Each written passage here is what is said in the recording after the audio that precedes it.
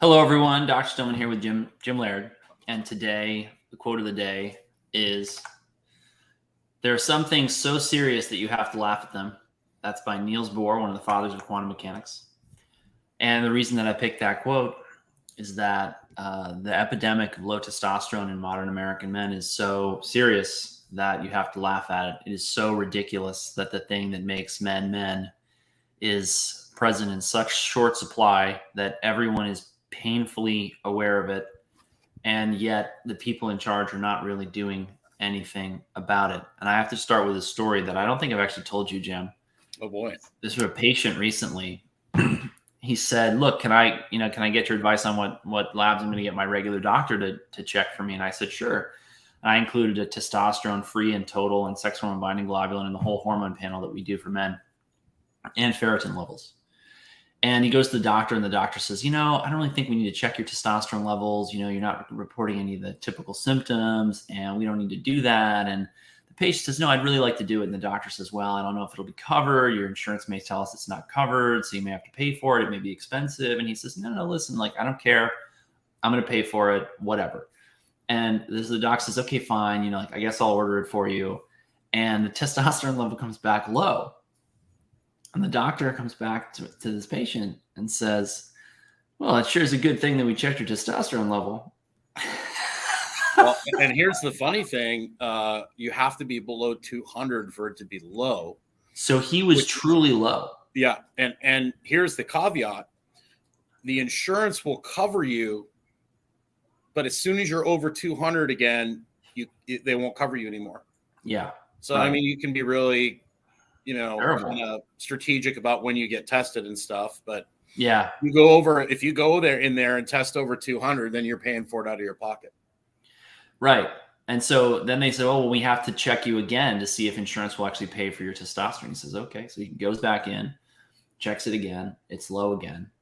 And so now the whole prior authorization with the insurance company and whatever, but of course it's, it's like $50 or something a month for injectable testosterone for most men.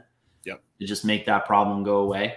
And obviously Jim and I don't just, throw testosterone at every man with low T, because the reality is a lot of them have diet and lifestyle problems that are dragging that down. Or supplements or anything else for that matter. Have you seen supplements drag it down?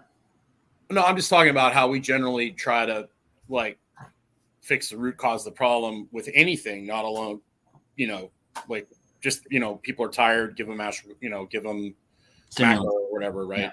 Yeah. So, but yeah, I mean, supplements can mess up your endocrine stuff. Right. Especially if you stay on certain things for too long. So, a lot of stuff that people are taking that they think are helping them or might not be, Right. And there's so many supplements out there to boost testosterone, which I find people need to stop thinking about it in terms of something that they just need to elevate. They need to think about it in terms of something that they need to optimize.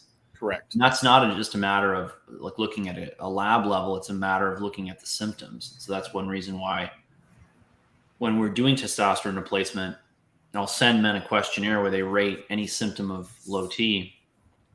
And, I can't remember them all off the top of my head, but it's pretty simple. It's loss of height. It's loss of libido. It's loss of performance. That loss of performance can be anything from not being quite as funny or sharp as you usually are to not being able to run as fast as you're used to being able to run, or being able to work as hard at physical labor or in the gym or whatever. And then happiness is another big one. Energy levels, after dinner fatigue, and mid-afternoon fatigue. And there's a lot of variations on that. So whenever I see somebody coming in and complaining of those issues as a man, that's where I start to look at their testosterone levels.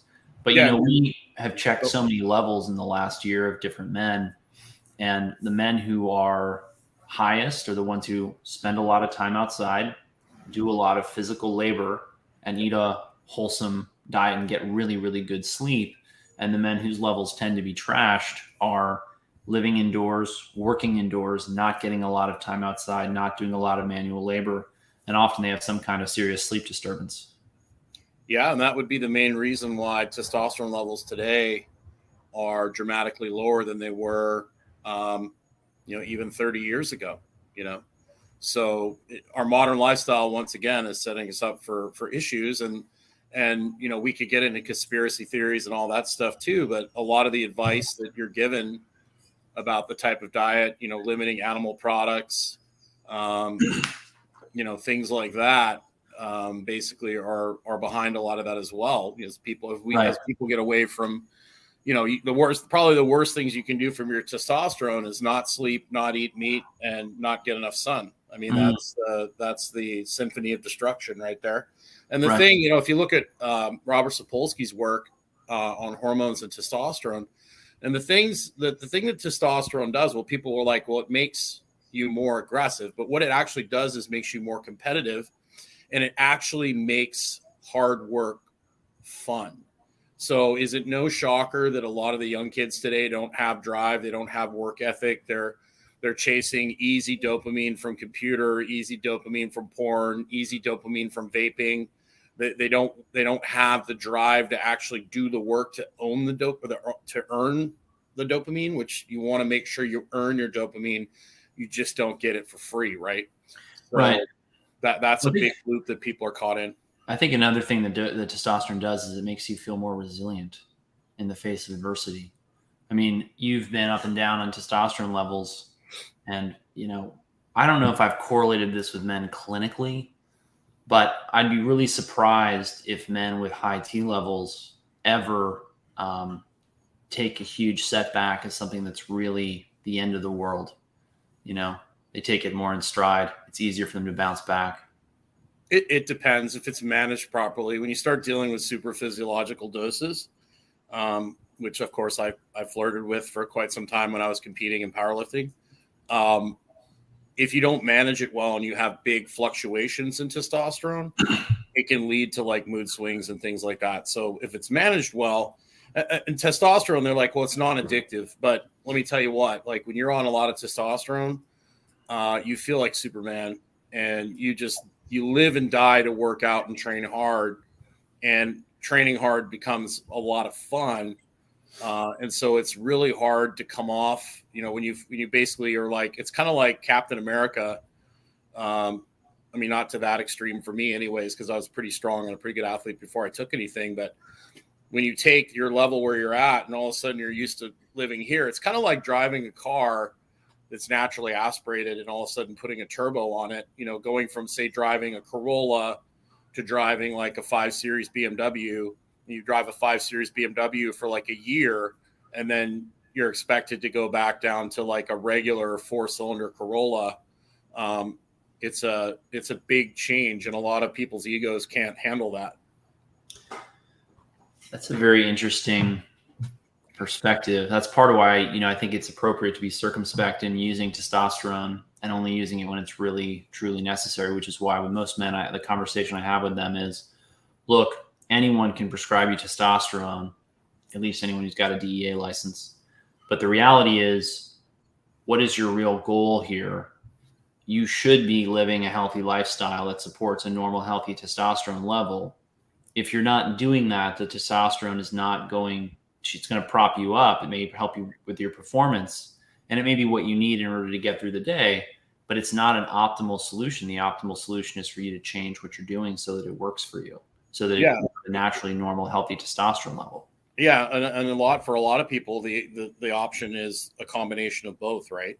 Sure. But that's the problem with most people. They go to the doctor and they're not feeling good. Maybe their sex drive's a little off or whatever.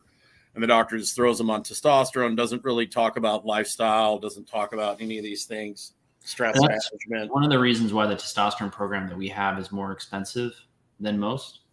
We included a lot of time in group coaching and in one-on-ones, and that allows people to spend the time, have the time to understand what they need to do in order to support those levels naturally.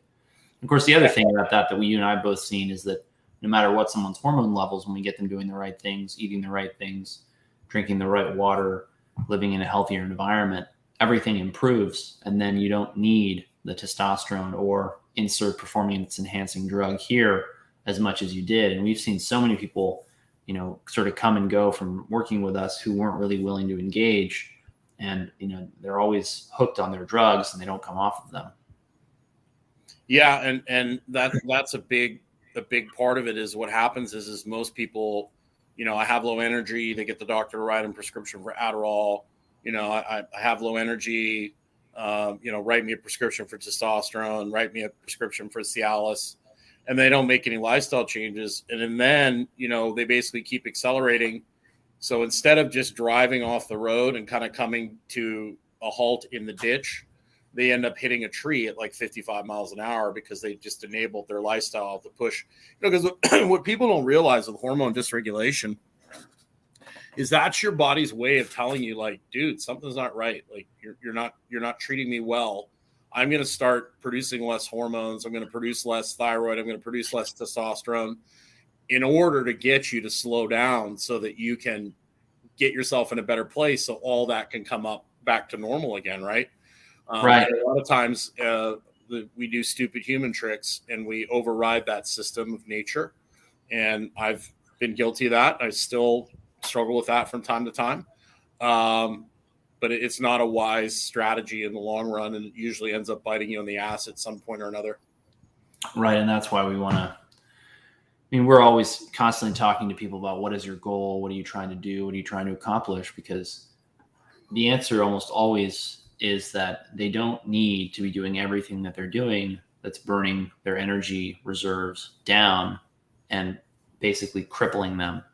And so they can take things off their plate to make time for self-care, to make the financial ability to pay for more self-care.